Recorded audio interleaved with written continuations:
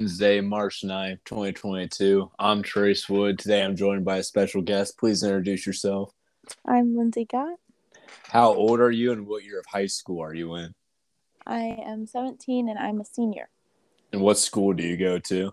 Wellington. What conference and county are you part of? The Lorain Conference in Lorain County. And what sport are you doing this spring? Track. What events do you do and what's your favorite? I throw discus and shot put, and I'd have to say that discus is my favorite of the two. Why do you like discus more? I'm better at it. All right, what personal goals do you have? I'd like to place at conference again for discus and improve on my PRs for both. And what team goals do you have? I'd like to get top 3 for the girls in conference again. Last year, if I'm not mistaken, we placed 3rd overall as a girls team. So I'd like to keep that going. And for the boys, I'd like them to do well. Just overall, as a whole team, do well.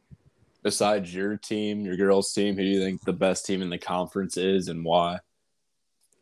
I think Firelands has a good team all around, and especially the girls.